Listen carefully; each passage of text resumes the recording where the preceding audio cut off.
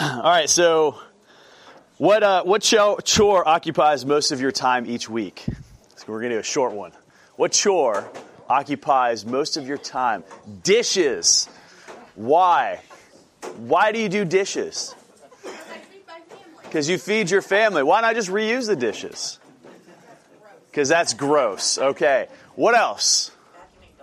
Vacuuming dog hair. Why do it, Lisa?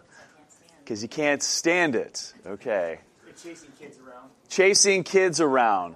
Why do you do it? Chasing them, spanking them, telling them what to do for the 10th time. Okay. All these things are important. Any other chores?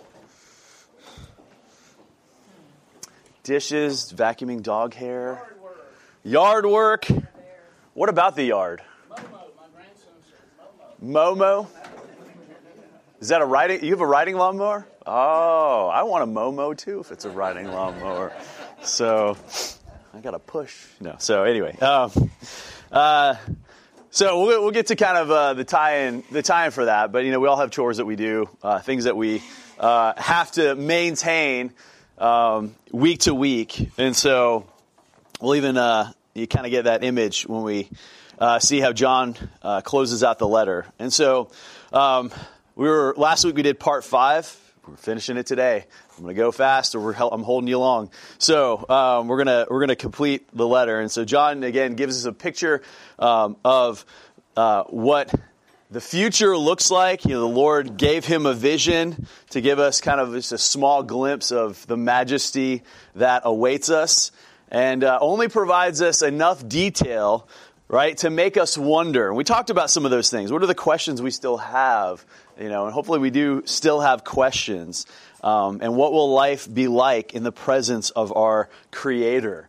All right, that's the thing that has been missing. Is that we are not in the presence of our Creator. We see the handiwork of our Creator. The Holy Spirit indwells within us, but we are still in the created order that has been marred by sin. And so at one point we'll be in perfection with the one who made us, which is just kind of an amazing thought as we continue on. So last week we just started some of these verses as we kind of are rounding out and finishing up the letter.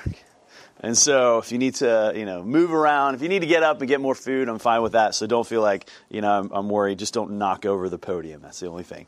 Everything goes flying. So let's read. He said to me, "Do not seal up the words of the prophecy of this book, for the time is near.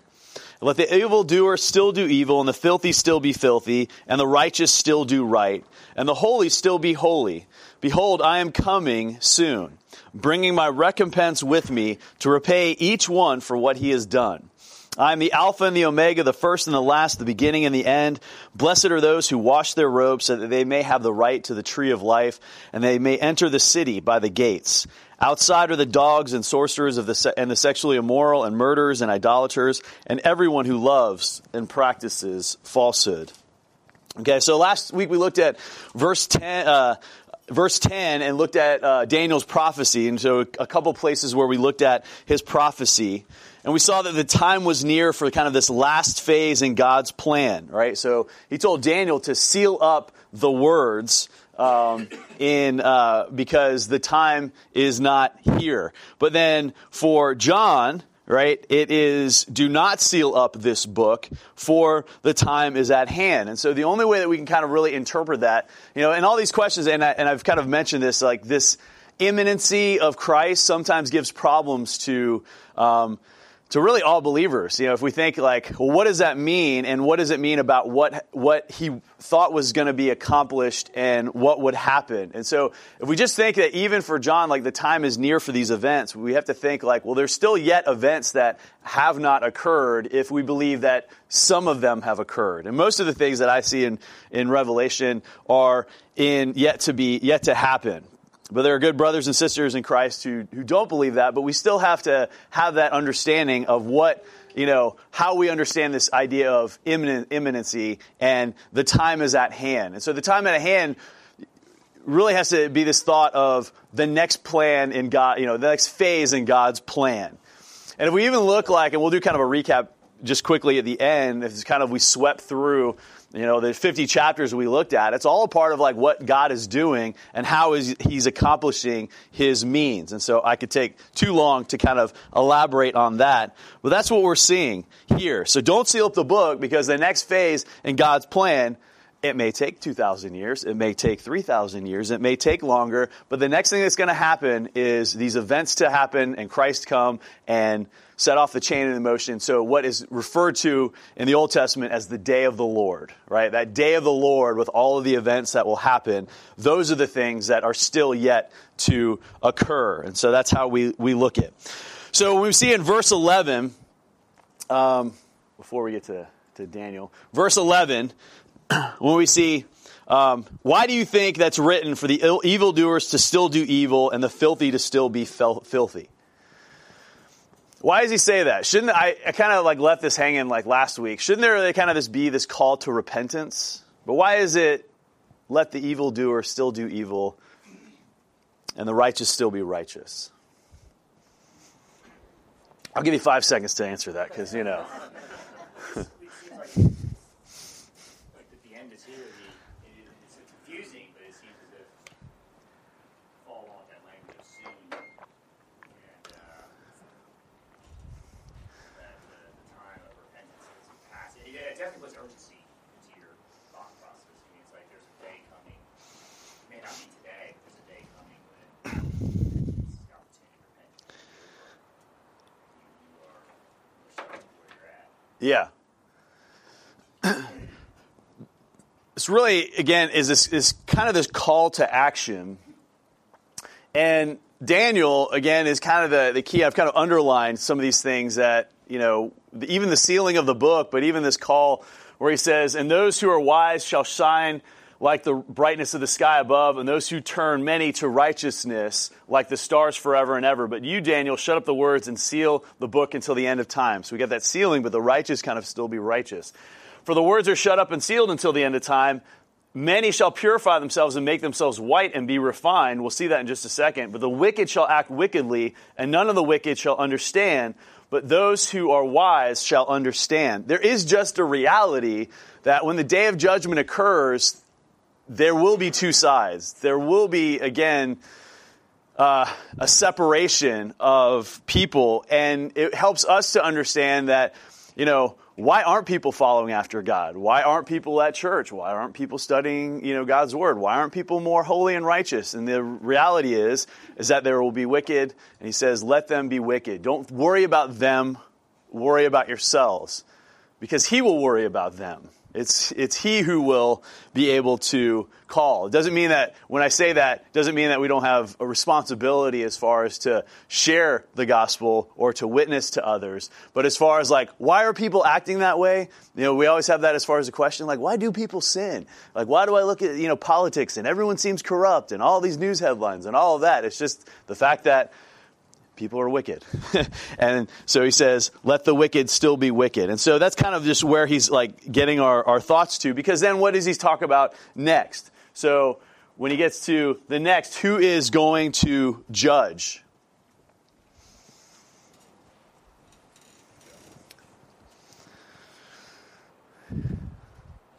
These passages that we see in Scripture where, when we do have this kind of call to like worry about your own holiness, or don't worry about somebody else, usually, right, don't judge others, because why?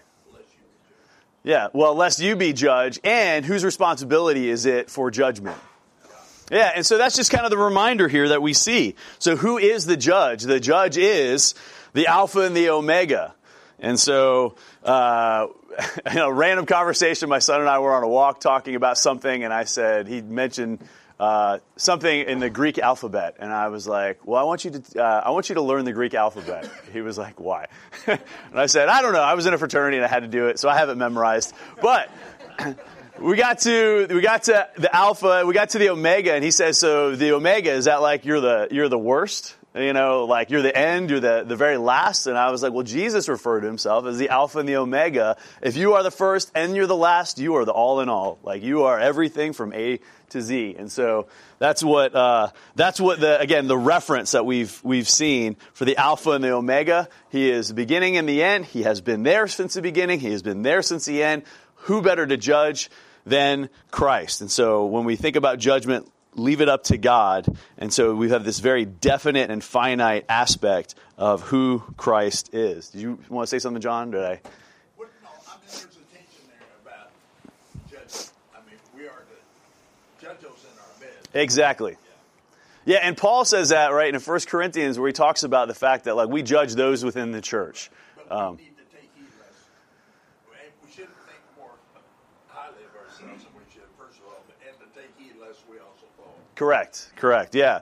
And have the mind of Christ, right, who gave himself up for us. And so that's the idea, and that's the picture. So, but again, as he's kind of rounding this out, as he's closing this letter, as we think, like, in the scope of all you just heard, I mean, again, think about, like, this letter, you're reading it just from beginning to end. And we didn't go through the whole letter, but, you know, even just the end, it's a lot to take in. And so it's just kind of like reframing, you know, one's mind in regards to what all this means. How should we act? It's almost like when Peter kind of like preached that message on Pentecost and everyone was cut to the quick and they said, well, what do we need to do and be saved?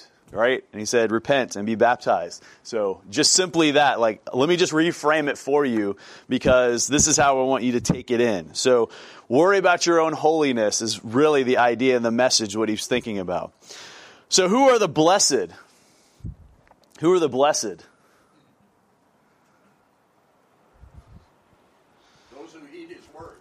Yeah. So those who heed his words. And so what does he say here in Revelation?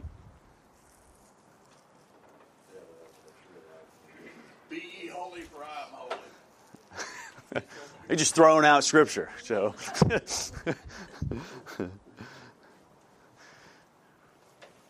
right, those are blessed are those who wash their robes. So when we look at that and that seeing of those who are washing their robes, it's again a reference to Daniel, those who purified themselves and make themselves white and be refined. But who is doing the washing here? Christ. What's that? Well, what does it say here? Yeah, so those people who are washing themselves. So, right, you know, but where does that fit in? Because Tom, you're not incorrect in this understanding, and so we'll talk about that in what we think about, how we think about that. But who's doing the washing is the people, right? And so, why is that? So it's for us, who are saved and already washed, to be obedient and wash ourselves. What's that washing process? Sanctification. So I asked you what chores you did every week, and except for Troy's, who's although there's probably something with that, right? A lot of the chores we do are kind of the physical things in the world, right? Of the cleaning, vacuuming and washing dishes and doing laundry and all of those things. And so why do we have to do that week after week? Because things get dirty. They get stained, So it's the same picture for us, right? We are called to wash ourselves because why? Because we sin and we get dirty. Is it us who, are we washing ourselves through our own merits, through our own strength?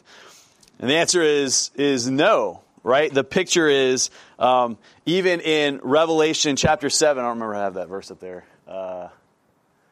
Well, we'll get to that in a second, is that we wash ourselves in to be able to be cleaned.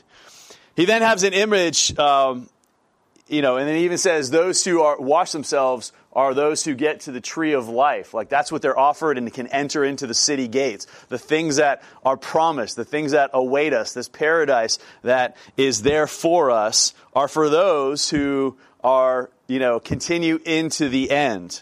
So those who continually wash themselves. And so who's left outside?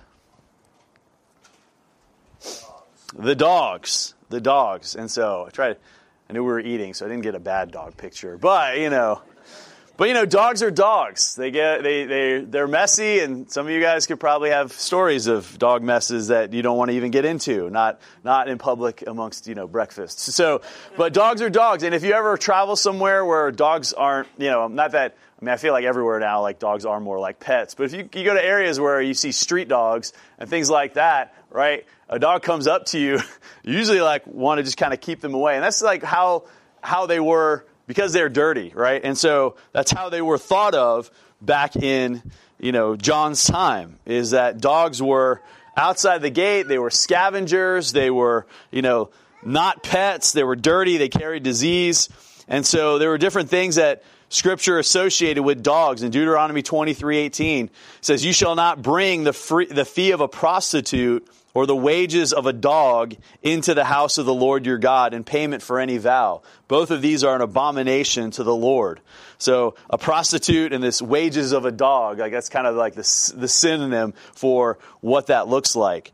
The picture that Jesus spoke of when he talked about, in Luke 16, he says, at his gate was laid a beggar named Lazarus, covered with sores and longing to eat what fell from the rich man's table. Even the dogs came and licked his sores. That wasn't a like, oh, they were comforting him, although that's what kind of dogs do. It was like a picture like, he was amongst the dogs. Like that's the picture that he's painted. And so the dogs, though, are, again, the sorcerers, the sexually immoral, the murderers, the idolaters. So there's that kind of word picture and then the specific sins that he mentions.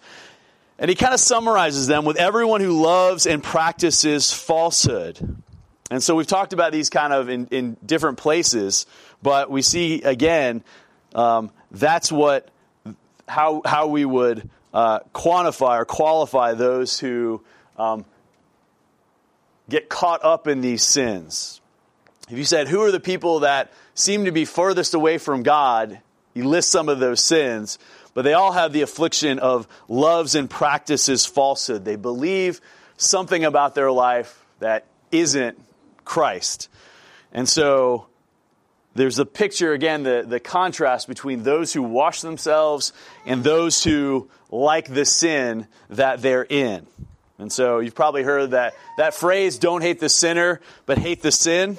But we all sin. We all get stains. We're all called to wash ourselves.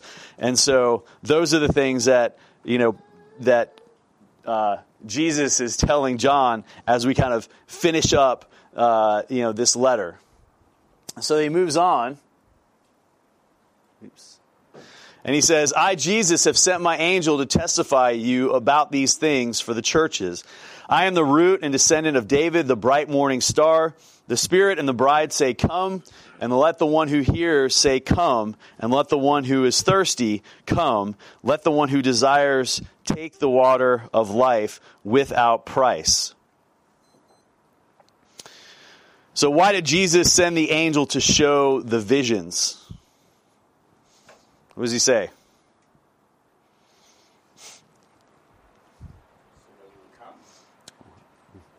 What's that?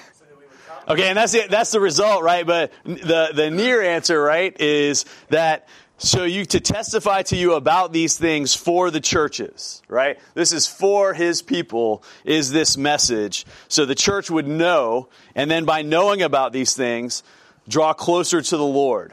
And what does that mean to draw closer to the Lord? It means to come, right? He's here, hand offered, come to me. And so it's not just once that we see this multiple times. We'll get to that in just a second. And so he mentions that he is who he is, right? The root and descendant of David. What does that indicate?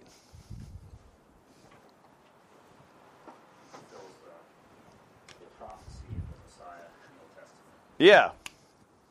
Not only all the judgments that were prophesied with the coming of the day of the Lord, but all the blessings, and specifically coming with the Messiah, what that would look like, right? That rule, that judgment, that comfort, though, and that security, all of those things will come. Who says this? The one who has been given the authority, the one who was promised, I am the descendant of David, right? You thought that line of David was cut off, right?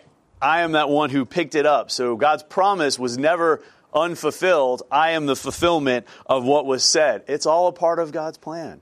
This is all a part of what he's doing and what he's trying to accomplish and what he's trying to fulfill. And so Isaiah 11:10 referred to the root of Jesse as descendant of David, and that his heir would be the throne that God promised. We also have a description of the bright morning star. So this bright morning star in the sky. In 2 Peter 1:9, we see, and we have the prophetic word more fully conformed, to which you do well to pay attention as to a lamp shining in a dark place until the day dawns and the morning star rises in your hearts. Knowing this, first of all, that no prophecy of Scripture comes from someone's own interpretation, for no prophecy was ever produced by the will of man, but men spoke from God as they were carried along by the Holy Spirit. This bright morning star is that the brightest star when the dawn is rising. There's something just kind of interesting when you see like the moon in daytime. I don't know if you're always like fascinated. It's not like I've seen it 1,000 times, or however many times I've seen it, but it's always like, it's just weird to see the moon because the moon is normally at night. Sometimes in the morning when the sun is popping up and you can still see a star or two in the sky, it's kind of that contrast of like the change from one era to the next. And Christ is that bright morning star. And so earlier in Revelation, it was promised that the one who conquers is promised the morning star. And so Jesus here is confirmed to be that star. And so then we see this idea in the picture of the Spirit and the bride. Actually, I almost say you're one slide off. I am one slide off, so sorry. I'm kind of behind here. So I know. Or did I not have it? Did I skip? I don't know. Anyway. Oh yeah, no, we're here with a bright morning star. So the Spirit and the bride say, come. So who are the Spirit and the bride? The Spirit is the Holy Spirit. And who's the bride? So the church, right? In this picture, do you guys remember at the beginning of Revelation 22 who the bride was described as? Descending from, what's that? Yeah, the New Jerusalem. And so we would say those that inhabit the New Jerusalem. So all those who have been saved, all those who are the people of God who will dwell with God in eternity, that is the bride, right? So, but other pictures of the bride in the Old Testament was Israel. The bride is talked about as the church. Here in Revelation 22, the bride is all those who will dwell with God, incorporating all the saints throughout history who have that. And so, what do they say?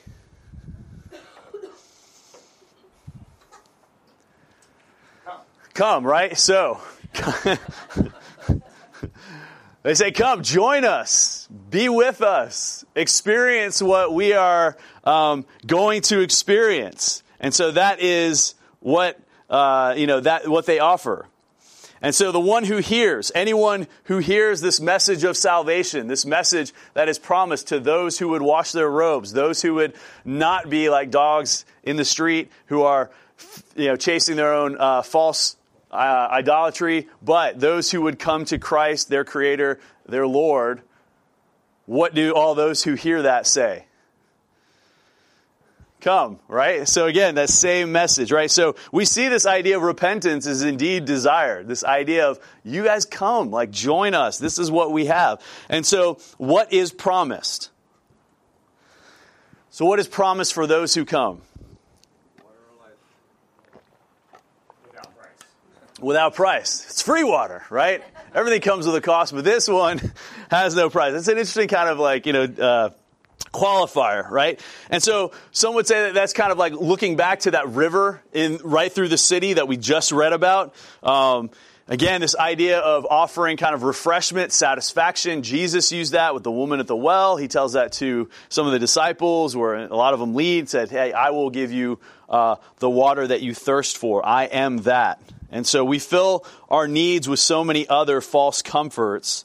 Our God and the Lamb that's all that we will need. That's all that we will need. So this idea of refreshment will come to those. But why also water? What's the two pictures that we've also seen? I had two pictures of. So we're to wash ourselves, right? So there's this idea of taking the water in, right? But there's this water that's free to wash yourselves. There's this water of the dogs who are dirty, who are outside the city. Wash yourselves. And there's this picture that, again, has been seen in other places in Scripture that is what is offered, is this cleansing, but also satisfaction. And so finally we read in verse 18, I warn everyone, are we on verse 18? Okay, good. So, I warn everyone who hears the words of the prophecy of this book, if anyone adds to them, God will add to him the plagues described in this book. And if anyone takes away from the words of the book of this prophecy, God will take away his share in the tree of life and in the holy city, which are described in this book. He who testifies to these things says, surely I am coming soon. Amen. Come, Lord Jesus. The grace of the Lord Jesus be with us all. Amen. So what is the warning that we see? It's kind of this final thing. Don't do what? Okay, so don't add to this. You know, if there's like, hey, I've got other revelation, I've got other things I'm going to add to what we've seen, right? It's explicitly said, there is nothing to add to it. There's definitely questions we have. There's definitely, things that we are curious about, the things that we want to know, but we just don't know. We can maybe infer, we can maybe hope, but other than what has been written, don't add to them. The other thing is, don't take away, right? There are some hard truths in Scripture.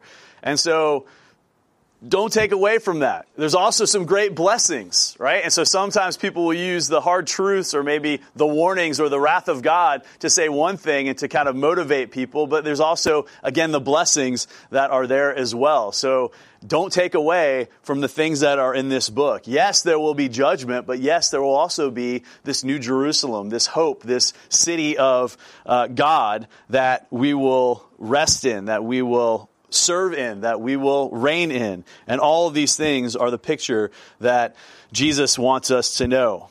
And so if we do that, we have added plagues, so if we add things, worse things will be added to us. And if we take away, we'll be taken away from the tree of life and the holy city. Yeah. So there's been discussion about taking that passage literally, like the words of the prophecy of this book. So, the book of Revelations, or the whole book. Like all of Scripture? Yeah, but I mean, the discussion. I would say yes. In the near context, it's the book of Revelation. But I would say as an expansion, like what would adding or taking away from other Scripture, other prophecy? But that right there is speaking exclusively to the book of Revelation, correct? Yeah, what he's talking about. So, for this. So, and so then what does Jesus say? Kind of gives that warning about this prophecy. I know I do have the whole book of Scripture, so I guess maybe that's a little bit. But I think I would say it applies. But how does, what does Jesus say? I am coming soon, right? Come to me, but I am coming soon. So this is the idea of like draw closer to me, but at some point I am coming to you. When I am coming to you, right, all of this will start to take place. And, the clock is now the stopwatch is already starting to go. We see the timer ticking down. And so these things will happen. And so how does John respond? Come now. Yeah. And I think I mentioned this last week, that was kind of a prayer. There's a book kind of like church service that was called the Didache, which is like an early church manuscript about kind of like things that they did in their church practices. And that was kind of one of the ones that they had like finished kind of a service with was "Come, Lord Jesus." It's that word Maranatha, if you've ever heard that. And so that's kind of the idea, right? I mean, if we said that, like, "Come, Lord Jesus," like that probably answers a lot of our anxiety if we just kind of rested in that. So John responds like, "I'm coming soon. Just come now, Lord. Just come now." Which is hard for a lot of us, right? Because we got plans, we got things that we're going to do, but, and we also know when the Lord comes, right, then the day of the Lord is here. Well, the way John puts it in his letter, 1 John 3, we're referencing all these things that we place our hopes in. Yeah. It says, those who put their hopes in these things purify themselves. So it's a motivation to obedience, to know that these things are and will be. And it may be thousands of years from now, it may be this very moment. Yeah. We have to be prepared. And he says right before that we don't shrink away at this reality. Some people, when they're faced with this truth, are hesitant. Well, I'm not ready. Yeah. Or I've got other things to accomplish. And that is, really an indication that you may not be looking for the right things in this world. Yeah. You might be a friend of the world. You might hate the things of the Lord, even though you may profess those things, if these truths aren't motivating you to purity and obedience. Yeah, I took a prayer class in seminary, and it was, looking at the Lord's Prayer. And so if you just even think, our Father who is in heaven, hallowed be thy name, thy kingdom come, thy will be done. And I remember, he spent the whole class on just that one, phrase. Are you ready for God's kingdom to come? Are you ready for God's will to be done? We yearn for this, but we also know that those who are lost will be lost. They will be separated, and judgment is there. And so it's sobering for us. We are to wash ourselves and cleanse ourselves, but we have this understanding of what that also means. So we desire for the Lord to come, but also with the repercussions. So live as if that day will be here. As confusing as Revelations is, it's also reassuring, because when people throw their hands up and say, I don't know what to do next, how are you going to handle this problem, today's problems? Yeah. How are you going to handle secular problems, let's say? Yeah. They say, I don't know what to do. It's not in your hands. It's going to be taken care of. Be reassured that all will be taken care of. And we complain about small things, right? Like raising gas prices, or, You get into the world or long lines at the grocery store. You can't do anything about it. Yeah. You should have reassurance that this too will come to pass, and those things that count will really be taken care of. So Yeah. it's a reassuring book. Yeah, and that's how he finishes it, right? The last verse, right? The grace of the Lord Jesus be with all. Definitely a contrast, right? In his first letter, he gave a warning. Little children, flee from idols. That's how we ended 1 John. And so it was okay. This one is the grace of the Lord be with everyone, because he just kind of reminds you, again, that's a blessing for everyone, but it's just a reminder that all of this is grace. And so that is kind of the one that he leaves us with. Even the things that are happening is grace. The destructions will be grace. The blessings will be grace. And God desires only the best for each one of us. And ultimately, he is what is best for each one of us. And so I hope that we hear, I hope that we thirst, and I hope that we come and be satisfied. So, kind of just to summarize this, what should we know about the end? Well, we can't change it, right? But knowing the end helps us more understand about how we fit in with God's story now, and then where we see ourselves later. So even now, we might say, well, our time on earth is over at some point, but we have a future in eternity where we again continue part of God's story, even though we don't know exactly what it should look like. And it should draw us again closer to him and trust in him and joyfully obey him. So he loves us, and we know because he sent his son, and we know because of what he has promised us in the future. And because he loves us, we worship him. And we give him the glory that he deserves as our Creator, as our Savior, as our Father, and as our God. So that brings us to the close of Revelation. You guys have any questions about the end or things you want to say? Yes.